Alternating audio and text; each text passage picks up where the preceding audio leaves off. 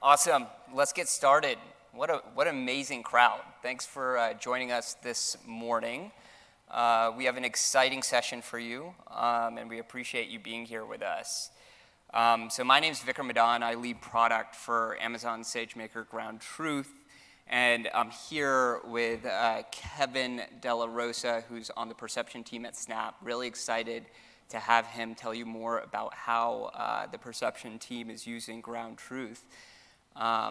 But before I jump into all this fun stuff that we have kind of set up for us, I just want to get a sense of how many folks in the audience are currently working on an ML project. If you can just raise your hands. Great. That ML project, is it using supervised learning? Cool. And if it's a supervised learning project, how many folks are doing a computer vision related? And then a natural language processing? Okay, cool.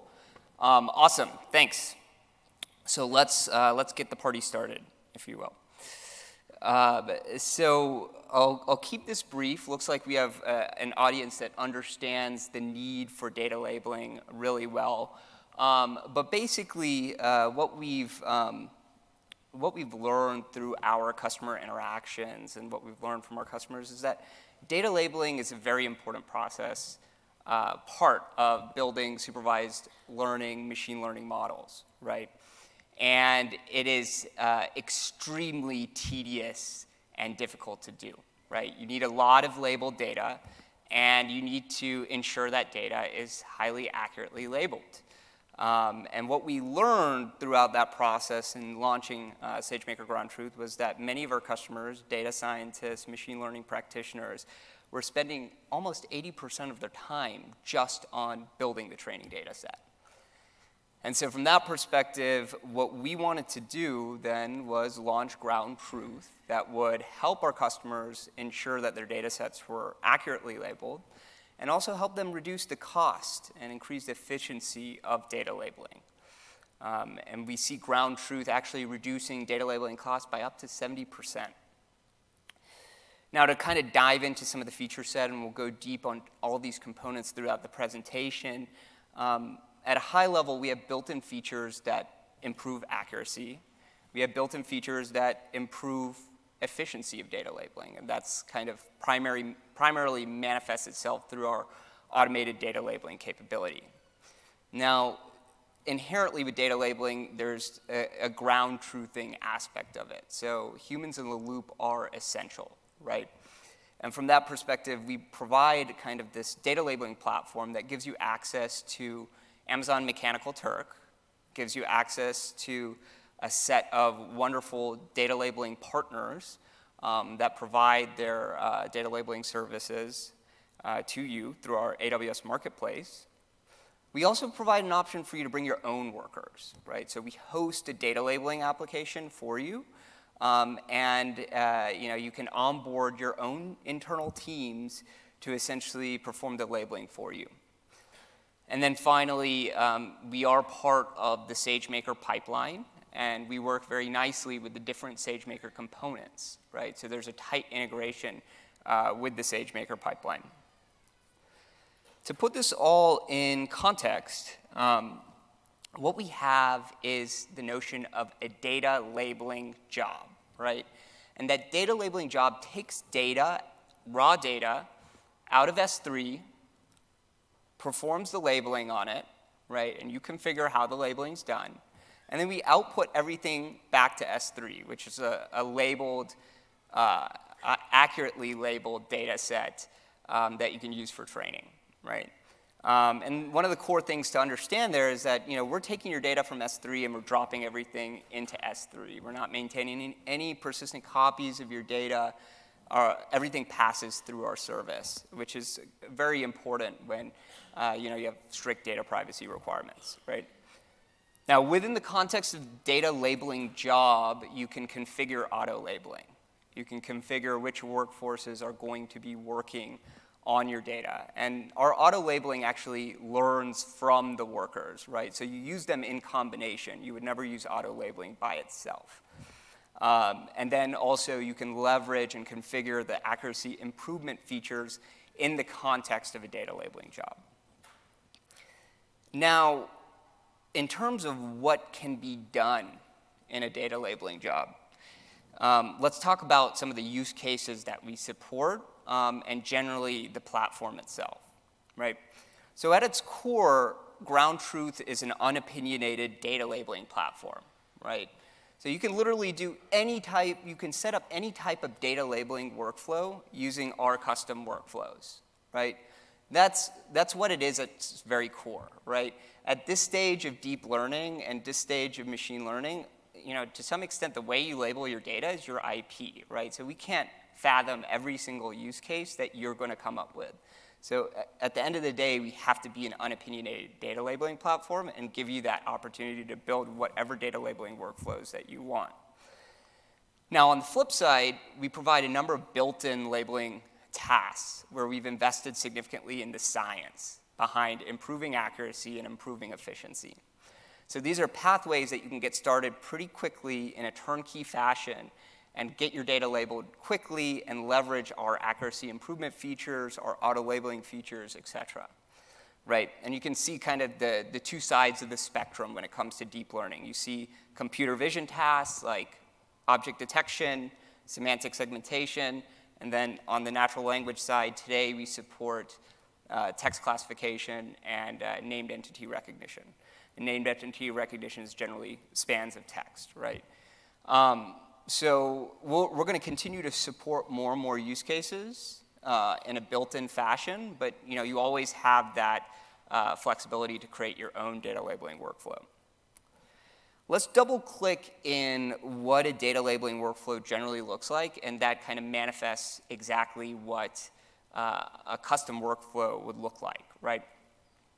So when you set up a custom workflow, kind of the central pivot is the UI that you bring to bear, right? This is the UI that the labeler is going to look at, right? We provide a number of templates that you can use off the shelf, right? These are, you know, templates that you can start as a great starting point, adjust, and they're liquid templates, which is an open source kind of standard that we use to implement those templates. But you know, if one of those templates don't meet your needs, and we often see that, you can write your own template from the ground up. In fact, we have a large number of customers that have built Angular apps, plug them into our data labeling workflow, and are kind of running and deploy that workflow. Now, on opposite ends of the presentation of the UI to the worker, right, you can add pre- and post-processing logic. And the encapsulation there for that pre- and post-processing logic are these Lambda triggers that we have before rendering the task and after rendering the task, right? You can do very, very interesting things like, for example, pull in additional metadata or context per image, right, and add that to the task. With the pre-processing Lambda, with the post-processing Lambda, you can do kind of neat accuracy improvement type of features. Where you're consolidating answers from multiple workers. So very robust framework. You can do a lot with it. And to kind of get started and understand kind of the possibilities, I've linked to a very, very useful blog post that we published at the bottom with that bit.ly URL. Highly recommend taking a look at it. It's a great blog post, and there's a great sample code. Now, kind of put the pin on this before we jump into a demo. Just want to quickly, again, touch on those workforce options. So Ground Truth is a layer on top of Mechanical Turk. When you kick off a data labeling job, you can configure your job to send the task to Mechanical Turk. We'll send it out to Mechanical Turk and ensure that you're getting higher accuracy results back. That's one option. If you, again, want to send it to a third party or a different workforce, you can use the vendors. We have a vibrant marketplace of vendors, really, really high-quality vendors that have gone through an AWS application security review, right? So that's very important for your data privacy, data security concerns, right? So they've gone through an AWS application security review. They're SOC 2 certified. and a lot of internal Amazon teams leverage these third-party vendors. So it's a great option to use, and it's very turnkey to set up. These vendors are listed on the AWS Marketplace, and basically you get your bill via AWS for using these vendors. And then finally, the third option, that middle option, is the private. And this is basically you bring your own workers. We are hosting a data labeling application in your AWS account. You can onboard your own workers, your own team to this account. And basically, you can send the labeling task to them, right? One thing to call out there is that the identity stack is different. You don't need to give AWS IAM credentials to those workers. It's a separate identity provider, which is super, super useful. We actually use another service under the hood called Amazon Cognito. So that is ground truth in a whirlwind. Now I'm going to run through a quick demo. Before I jump into that, I just want to get a sense of how many people have actually used ground truth before. Oh, wow. That's great. So we'll do a demo from scratch. So basically, where I want to start this discussion is really kind of preface this by saying that we're going to walk through the console experience. The console experience is really designed for a general audience, and it's meant to be turnkey and easy to use, right? Throughout our kind of engagements with customers, we've learned that essentially there's a large swath of customers that we cater to. We have data program managers that are using ground truth. We have line of business users. We have, as well as data scientists and ML practitioners. So we really focused on making the console experience as easy and as accessible as possible. On the flip side, as with every AWS service, right, we have a very robust API that has a lot of configurability, right? And we have a number of examples of how to leverage the API actually in these sample Jupyter notebooks that are ready for you to use on the SageMaker notebook, hosted notebook. So you can go to SageMaker notebook, and there's basically sample Jupyter notebooks that demonstrate how to use the API. So great way to get started. But to move into the console experience here, we'll get started with the story, and the story starts in S3. Right, so we have here in this S3 bucket, which is reInvent-2019-Demo1, living in US East Northern Virginia, we have 14 PNGs, right? They are locked down based on whatever security policies that you have. They don't need to be publicly accessible. However, your kind of IT org wants to lock them down, they can be locked down. So let's look at one of these images and just see what it is, right? We can pull down this image. So here you see a bunch of humans, people walking in airport terminal, right? And let's say for the sake of this demo that we'll build an object detector that detects humans. And with detection, you're not only identifying whether there's humans in the image, you're also identifying where the humans are, right? So basically, this becomes a bounding box task for kind of a traditional computer vision labeling task. So that is S3. Those images are living there nicely. Let's remember the bucket for a moment, and let's go to the SageMaker console, right? So for the SageMaker console, we also go to Northern Virginia. The data needs to be, the labeling job needs to be run in the same region where the data exists. So we're in Northern Virginia. We'll go to labeling jobs. You can see as this comes up, we have a couple of labeling jobs already in progress or complete. On my dashboard, one that's complete, a couple that are in progress. We're going to start from scratch. We're going to create a new one here. I'm going to lay out the name. This is going to be, I'm just going to use the same name as the bucket here. There's no purpose for that, just want a simple to remember name. All right, so now we're going to configure the labeling job, right? So there's 3 high-level steps. First, we need to set up the input and output location. So again, remember, we're taking your data from S3. We're dumping everything back out into S3. Then we need to define the labeling task. And then finally, to complete the loop, what we're going to do is define how the data is going to be labeled, right? So who's going to label it, whether you want to configure auto-labeling or not, and whether you want to use any of the accuracy improvement features. So we take in as our input data set what we call a manifest. A manifest is a simple construct here, and basically you can see it's a simple JSON lines document. What JSON lines is that each line is a JSON, and each line is line break separated.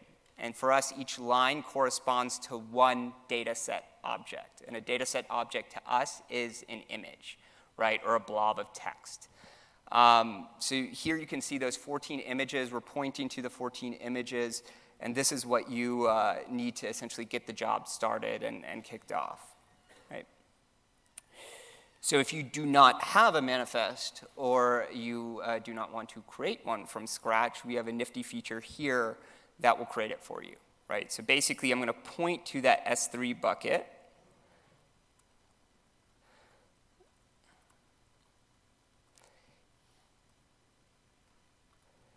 And we are going to create it. So it's going to crawl that bucket, find those 14 images, and create the manifest.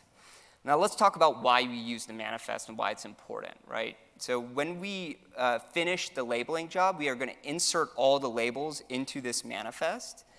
And then you can use what we call an augmented manifest as an input into a training job. So it really enables, the manifest is a core thing that enables some of the interoperability between ground truth and the other components of SageMaker. So it's really simplified that process, right? You can also use the outputted manifest file after the labeling job is complete, when it has the labels, as an input into another labeling job. And that enables a cool feature that's called labeling jobs chaining, right, which takes the output of a completed job as the input for a subsequent job. So coming back, our manifest is created. It found the 14 images. So let's continue forward here. As I mentioned, we're dropping everything back into S3, right? So I need to have output location for my labels. I'm just going to put it in the same bucket here. And then one last thing, I need to give the service access to those objects, right, to the S3 locations. So I'm just going to specify the bucket that I want to give access to. Right. It's going to create that role for me, and we are done with the first step, right? So we've set up the input and output locations. Took about 30 seconds, right? So now let's define the labeling task, right? And as I mentioned, we support kind of these built-in use cases for images. We support some built-in use cases for text. And we also support custom use cases where you can plug in your own components. Now we'll go with images, obviously, because we're doing a bounding box task. We're doing the localization plus the identification of objects. And we're going to go to the next step. So the next step is completing the labeling tool, right? I'm going to come back to the labeling tool piece. This is actually what the workers would see just for a moment. And I'm going to go back to the worker setup option, basically to how your labeling is going to be performed. So in this case, let's intend to use Mechanical Turk. We have a couple disclaimers. There's no adult content in my 14 images, and I agree that my data will now be seen by kind of a globally distributed workforce. So it becomes public to some extent because anyone can join the Mechanical Turk workforce. Right, so I need to agree to both disclaimers. I also choose how much I want to pay each worker that performs one of my tasks. If my tasks are more complex, I should increase the pricing per task. And with that, you're ready to go. You're ready to send tasks out to Mechanical Turk. Separately, say I wanted to use a vendor. I can go to the AWS Marketplace, and this is where kind of some of the magic comes, that I can configure a vendor or choose a vendor in literally 2 clicks. So let's say I want to choose data labeling services by iMerit. I can choose iMerit. I can continue to subscribe. And then with this last click here, I'm going to agree to the end user licensing agreement, the EULA here. I see the pricing, right? So it's $6.12 per hour, and that means like that is the time that the worker spends on your task. You'll be billed $6.12 per hour. And that's billed in 17-cent increments, so every 10 seconds you'll be billed 0.017, right, for this specific vendor, right? So kind of bringing that back home here and going back to the marketplace of vendors, you have tremendous optionality, which is super cool, right? So many of our vendors have certain specializations. So for example, iMerit also provides a US-based workforce. iMerit also provides a medical imaging kind of specialized workforce. SmartOne provides Korean and Italian language skills. You'll see a variety of language skills kind of spread out in the options you have, right? We have pretty good coverage for European languages as well as Asian languages, East Asian languages. So this is a very, very powerful option for our customers. Our customers really love this feature. It simplifies a lot of the headache, and it's kind of a great marketplace of vendors. And then finally, the third option is bring your own workers. I'm going to take a little bit of an aside here to show you what this means in practice. So I'm going to go to my Labeling Workforces tab, and I am going to go to, so I see Mechanical Turk, see private and vendor. You have the AWS resource names for each of these workforces as necessary. This is what you would use in the context of the API. But I'm going to go to private and see my private workforce. So I have only one worker. It's my Amazon credentials right here, Vic Madan. I'm confirmed. I'm ready to go. I'm not a particularly good labeler, so I would definitely invite new labelers here. But for me to go access the tasks, I would go to this labeling portal sign-in URL. I believe I am already logged in, so I'll log in for demo's sake. And I can sign in here to this labeling portal, and I see the tasks that have been assigned to me. Right. So that is all good and dandy. I'm going to go back to Mechanical Turk and quickly show you some of the other quick options here. So you can enable automated data labeling with a single click. You can also use our annotation consolidation logic to generate high-fidelity labels by choosing the numbers of workers per dataset object. So by default, bounding box is sent to 5 workers. So each image is sent to 5 workers.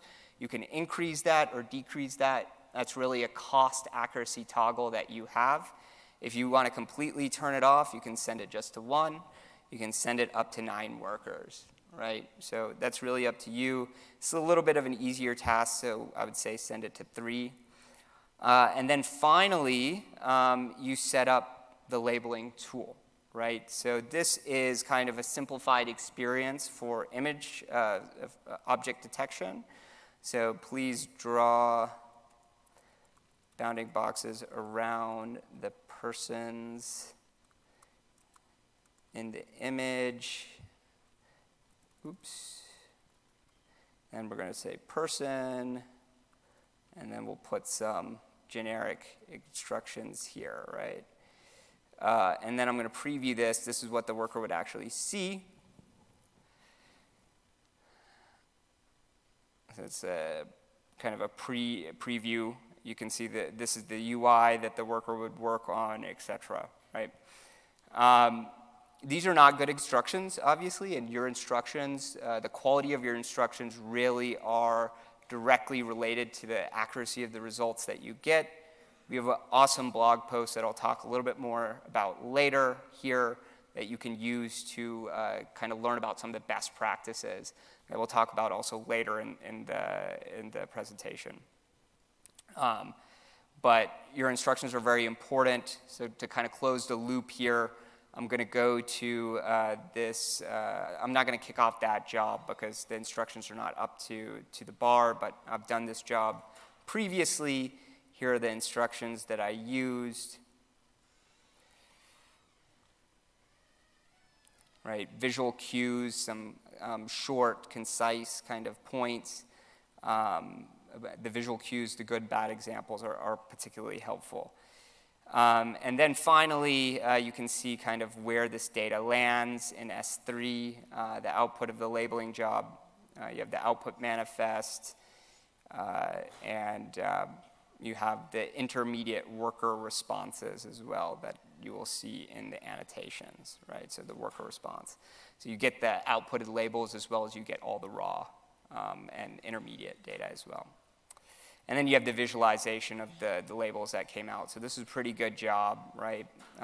The bounding boxes came out generally pretty nicely. You see a lot of high confidence bounding boxes. There's a couple that are lower confidence. These are the ones that you want to spend your time on and really look at. So yeah, so that is the end of a labeling job. It's the end of our demo. I'm going to flip back here. And I'm super excited to hand it off to Kevin now. Kevin's going to talk about how Snap, the perception team at Snap, is using ground truth. Thanks, Kevin. Yeah. Thanks. And thanks, Vikram. Thanks for having me. So yeah, my name's Kevin. I work on machine learning problems at Snap for the perception team. At Snap, we build Snapchat, the fastest way to share a moment. In this talk, I'll briefly go through how we use SageMaker, ground truth, to improve a feature called Scan.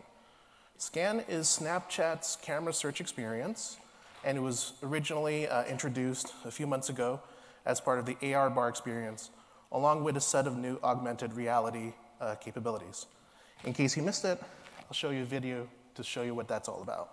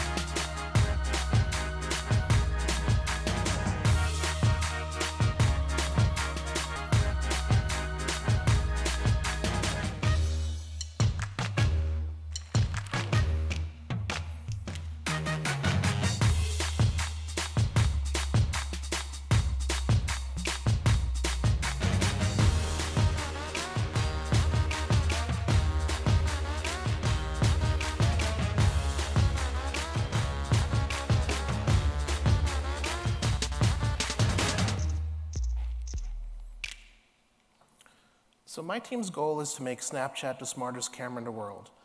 Today in Snapchat, people can press and hold on the camera screen to scan and unlock relevant experiences based on what's in the viewfinder or in the environment. Under the hood, as you may imagine, this is powered by a number of different computer vision and machine learning technologies, including image classification, object detection, semantic segmentation, content-based search, ranking, and much, much more. But in general, regardless of your machine learning task, your workflow kind of looks something similar to this. Essentially, first, you want to collect the data that's relevant to your task.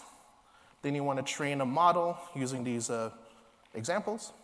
You want to evaluate your model to determine how well it performs. And then once you have a good enough model, you want to deploy that into production. And for us, that's either integrating it into our app or putting it into a web service. Arguably, the most important step in this flow is making sure that you have the right kind of data. And that's kind of what we're going to drill into in this section. So I would argue that computer vision quality has jumped leaps and bounds in the last decade or so.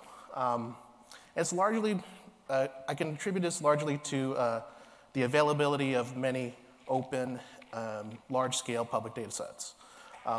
Things like ImageNet or OpenImages, which is typically used for general image understanding for the task of classification and object detection. And then there's more, there are even large-scale data sets for very specific use cases, such as Places, which is used for place classification or scene recognition.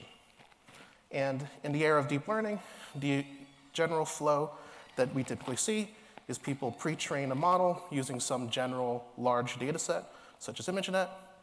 Then you fine-tune this model using new data for your specific task to learn the classes that are relevant for what you're interested in. So yeah, having all this public data is great, and it can quickly help you get started. But as you deploy this into production, I find that you will see that your mileage may vary on that. So let's talk about the case of detecting hands in the scan feature in Snapchat. Today, if you scan interesting entities in Snapchat, you can unlock experiences. So if we detect that there's a hand in the viewfinder, you can unlock lenses that interact with your hand when you open and close it to do cool things. Using public data, we're able to train an initial classifier or detector for this, and we get numbers that look like they're state-of-the-art, and it indeed is able to classify my hand with high confidence. But as we started testing this out in production, we saw some different things go on as well. So we saw that in production, we're seeing the distribution of the actual images we're encountering being slightly different than what we encountered in our public data sets. So here we have a couch from our Santa Monica office that is being labeled with high confidence being hand, which is clearly not the right thing. So, and as we audited our other machine learning models, we saw similar patterns where we had mistakes that were obviously wrong. So yeah, we have a new problem where we have potentially many relevant images that we can learn from, but we don't have the corresponding labels. So what do we do? As you imagine from the title of this talk, we use SageMaker Ground Truth to help us on this. But why? So some of the things, here are some reasons we chose SageMaker Ground Truth. First, we were already using SageMaker in some of our training workflows, so it's kind of a no-brainer for us to just give it a shot. Two, we like the ability to get many images labeled on demand and relatively quickly. Next, we also like the flexibility to leverage both public and private workforces, which is relevant for different use cases at Snap. And then finally, we like the ability to kick these jobs off programmatically because it allows us to customize many different aspects. So how did we actually integrate with SageMaker Ground Truth? So on my team, we orchestrate many of our machine learning pipelines through Kubeflow. So it was pretty easy to use the APIs for SageMaker Ground Truth in this context. So I'll kind of walk through our data labeling pipeline. First, we get a set of candidate images that we might want to label.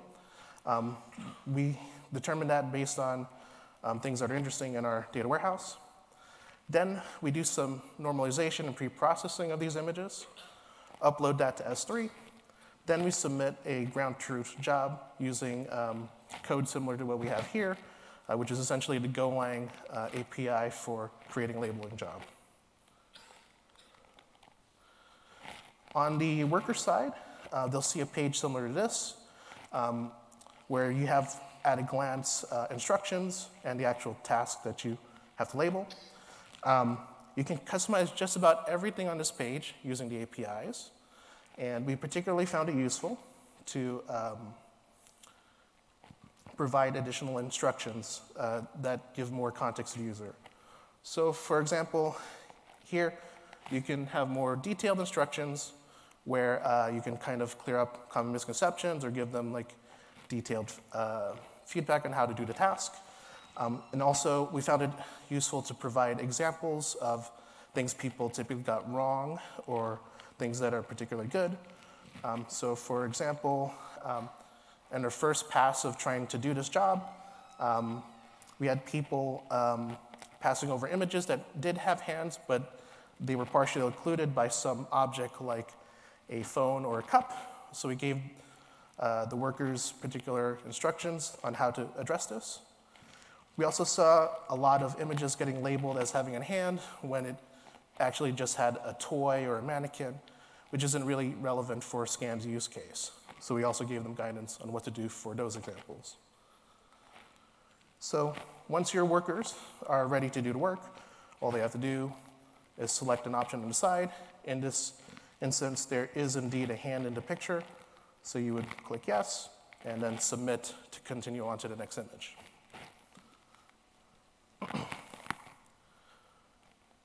So once all the data is labeled, we do a post-processing step where we aggregate the annotations, and then we ingest it into our data warehouse.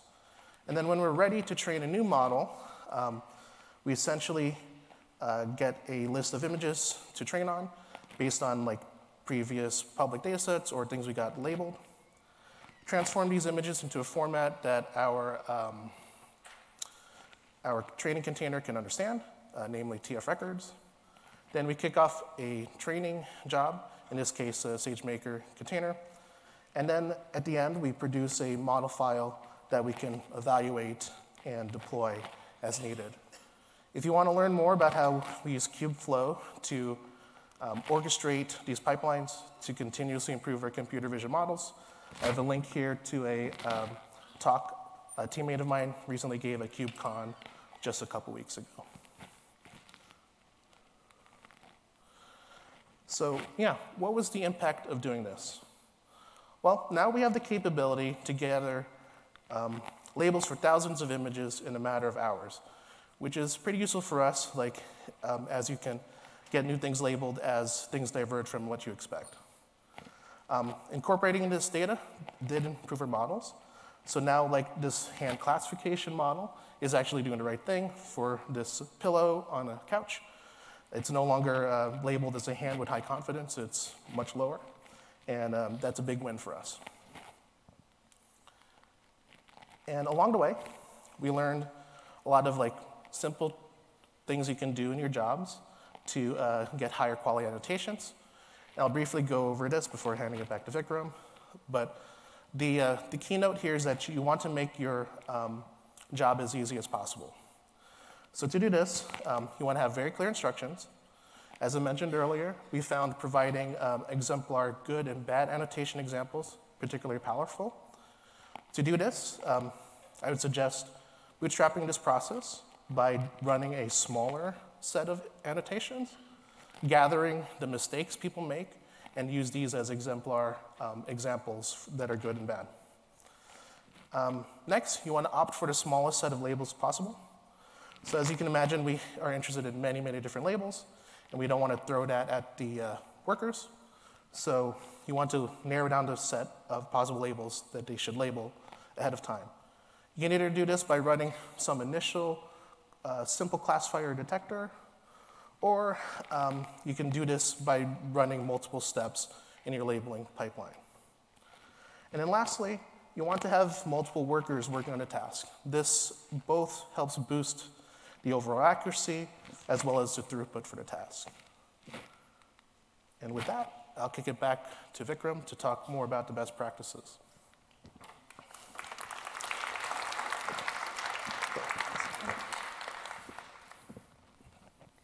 Cool, thanks, Kevin. Good? So being part of Ground Truth, we are in a unique position that we get to learn from amazing customers like Kevin and the perception team at Snap. And through this process, we've kind of understood and aggregated kind of the best practices of the industry in terms of building accurate data sets as well as doing that efficiently, right? And along those lines, basically, learning from that, we've tried to enhance and build in capabilities into our platform that make it easy to execute on those best practices. And as you can see, we are basically trying to help you improve the accuracy of your data sets as easy as possible and also improve the efficiency of your processes. So I'm going to walk through each of these best practices, and since we're on the final mile, I thought I'd shake it up a little bit and introduce the world to my brand new 5-month-old puppy, who's Bubbles. So he is going to be the mascot for the next few slides. Unfortunately, he didn't make a great first impression here. He had a little bit of an accident, but we'll tell how this is relevant in a moment. So one of the things that we tell customers when we start to engage with them is that data labeling is by no means a single-shot approach, right? It's a very iterative, experimental process. And throughout that process, you learn things along the way, right? You will not have kind of a clear picture of how to get the data accurately labeled in day one, right? Your kind of clarity will come over the course of continuous experimentation. And that's just the state of the art right now, right? Along those lines, what we tried to build in Ground Truth is to allow you to easily and continuously evaluate, first of all, the accuracy of the labels that were produced, as well as adjust the labels that were produced, right? So you have these two processes, right? Label verification and label adjustment. And it's important also to separate these two processes out is the best practice, because if you just ask your labelers to perform label adjustment, there's an inherent bias that's introduced in the sense that, hey, like, I want to minimize the effort spent on the images, so I'm going to say that the label is correct, right? So it's very important to separate the label verification and label adjustment process, because you don't want to introduce that bias into the evaluation process. So how this all comes back to Bubbles, right, is that basically in this context, let's say we're building a bubbles detector, right? So I want to identify bubbles in the image, and I have to generate a training data set with kind of bubbles labeled clearly with bounding boxes. In this context, Bubbles had a little bit of an accident, and he now has a cone. But the cone should not be incorporated in the bounding box, right, for object detection, because the model is then going to learn from noise to some extent, right? So that label is incorrect, and that should be surfaced in kind of an expert review of the labels, right? And then you would send it through an adjustment process to correct the labels, right? You can learn kind of like all the features that we have on label adjustment and label verification in that link at the bottom, which is another great blog post. But I will also demonstrate kind of with the labeling job that we had run, how you can kind of kick off some of these jobs, right? So this is the labeling job that we had completed, if you remember, right? With the bounding boxes on the humans. And I want to now chain this job. So I want to take the output of this job and use it as the input for a subsequent job. So now I have a verification tab here, right, that I can use to render the labels onto the image, right? So in this context, we're coming back to setting up the verification tool. There were no humans present in this image, but there were in this one, right? So you can say label is correct, correct, incorrect, right? And you can prompt the reviewer to look at that. So that's that's the label verification. Now, what about if we want to do the label adjustment process? So let's see. There we go. So I'm going to go back to bounding boxes, and I'm going to pre-initialize the bounding boxes so they can be adjusted as necessary. Here you go. You can say, sorry, I need to specify that I want to display the existing labels. I choose the option here, and now I'm just going to preview this task, right? And it would render, actually, let me do, sorry about that. Let's pick one that has bounding boxes on it. And this is just a preview functionality that I'm showing you, but how it would look like. So the bounding boxes are drawn here. I can make adjustments to the bounding boxes as necessary and then submit the update, right? So that's the adjustment process. So very, very important kind of in the life cycle of data labeling are the evaluation and adjustment. So that's the first best practice. The second best practice here is make data labeling as easy as possible for your labelers, right? Very, very important, and there's kind of two core tenets there, right? So on one hand, you want to provide as clear instructions. You saw in Kevin's use case, you saw in the previous use case with Bubbles and the cone, that helping your labelers identify the corner cases, understand what is a right label, what's a good and bad example, those visual cues, is relevant for both images as well as text, right? Giving them that sense of like what is a correct label and making sure that they're internalizing it is very important. So really, the accuracy of your training data sets goes with the instruction set you're providing. And again, the best instructions are not provided on day one.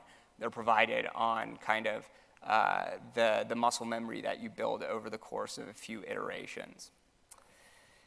It's also important to provide as efficient tooling as possible to your labelers, right?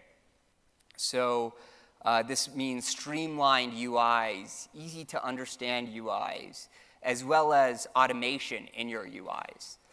And this is kind of where I want to demo another exciting feature that we just launched last week that is for our most complex labeling task, which is semantic segmentation. So let me shift back to demo mode for a moment here and go back to one of these tasks. So I'm going to go to the labeling jobs, and I am going to pull out one. I'm going to go to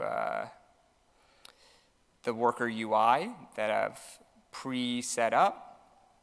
I'm going to go here. I see these tasks that are here for me to start working on. I'm going to start working on this task, right? So this is a semantic segmentation. And you see Bubbles has a smile here, so he's much better now. This is a semantic segmentation task where the pixels, you're actually labeling the individual pixels of the image, right? So it's a higher precision localization task. And this task can take annotators multiple hours to complete, right? So kind of the original approach that I would take if I was doing this in a fully manual fashion is I would go with the polygon tool and start drawing a nice tight-fitting polygon around Bubbles. And this becomes extremely tedious after a certain point. And then labeler fatigue sets in, and I'm like, I don't really care anymore, right? And this is particularly painful, right? So this is not a great label. I'm going to delete this label and use the auto segment feature, which we just launched. And the auto segment feature is basically, I'm going to draw one point at the topmost point, one point at the leftmost point, the rightmost point, and the bottommost point. It's going to take a moment to think and generate a tightly fitting polygon around bubbles, which is actually a tough shape to kind of do a semantic segmentation mask of. So this is a super cool feature. This is an area that we're going to continue to innovate. Adding automation to our tools is very, very important to increase the throughput as well as mitigate any labeler fatigue. So best practice number 3. This is where we talked about the annotation consolidation algorithms that we use. We take input and signal from multiple workers and output one high fidelity label, right? So in this picture of Bubbles sunning himself, you can see we sent that image to 3 workers, Vikram, Shirley, and Dan. For whatever reason, Dan is not having a good day. He did not label that correctly. But our outputted label is robust to that, right? So because we're using an annotation consolidation algorithm that takes signal from multiple workers, and we generate the high fidelity label there. Through our custom workflows, you're welcome to generate your own consolidation strategies. If you want to learn more about the ones that we specifically use, you can access that blog post. It's written by our scientists. Very, very useful blog post. All right, so best practice number 4, measuring the accuracy and throughput of your labelers, right? You want to consistently have a good understanding of what your labelers are doing well and where there might be potential issues. There's many ways to measure accuracy, many statistics for throughput that you want to calculate. Ultimately, that's your call, and we want to provide you the primitives to be able to calculate those statistics. And so along those lines, we generate the high fidelity label, but we also provide all of the raw data that each of the individual workers provided, and you have the identity information to connect back to those workers. And this is dumped into your S3 folder. We also provide output CloudWatch logs that show you which workers worked on your labeling job and how much time they spent on the task itself. Then you can kind of dive deep into the logs that we output in that blog post there for throughput.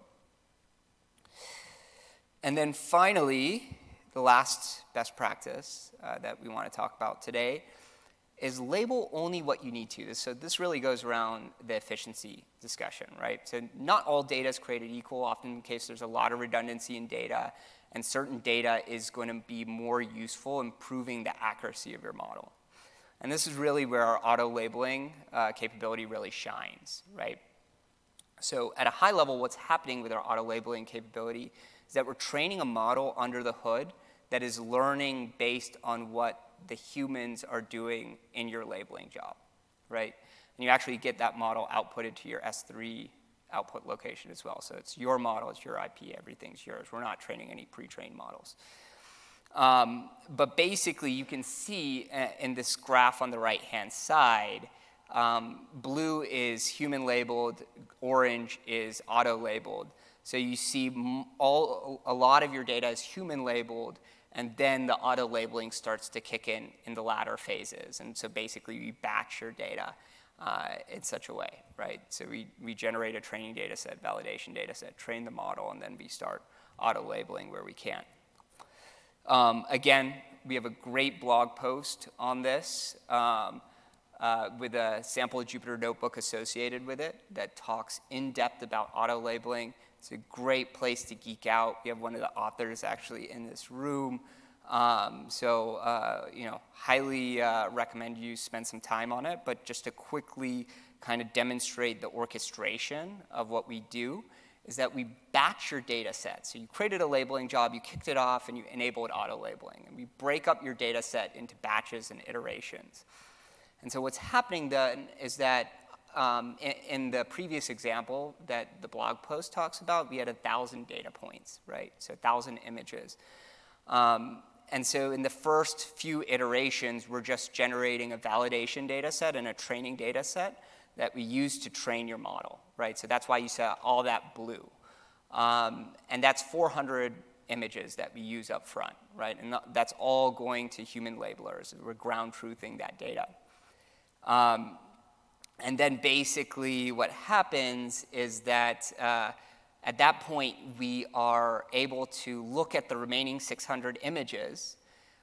We perform an inference on them. We use a proprietary active learning algorithm to identify what does the model understand well, and what does the model understand not so well, right? So anything the model understands really, really well, we'll auto-label. What it doesn't understand well, what it understands least well, we'll send to humans and get that labeled, bring it out, bring it back, and do the whole process again, rinse and repeat until the entire labeling job is complete. So kind of just flipping back, the kind of end results here was that about 392 images were auto-labeled and 608 were human-labeled. That was the output of the job, and you see kind of auto-labeling really, really kicked in iteration 5. So that is the last best practice, and with that, I want to leave you and thank you for your time. So I think I have another slide here that was, there is an ML certification that you should take if you're interested. Very useful. But now I can come to the more important part, which is thank you for attending our session. We really appreciate your time, and we hope that this was helpful. Along those lines, please tell us what we did well. Please tell us where we can improve by filling out the survey in the mobile app. Again, thank you for your time. A few of us will be in the back, but I think we'll be shepherded out relatively soon. So feel free to stop by if you have some questions. Thank you.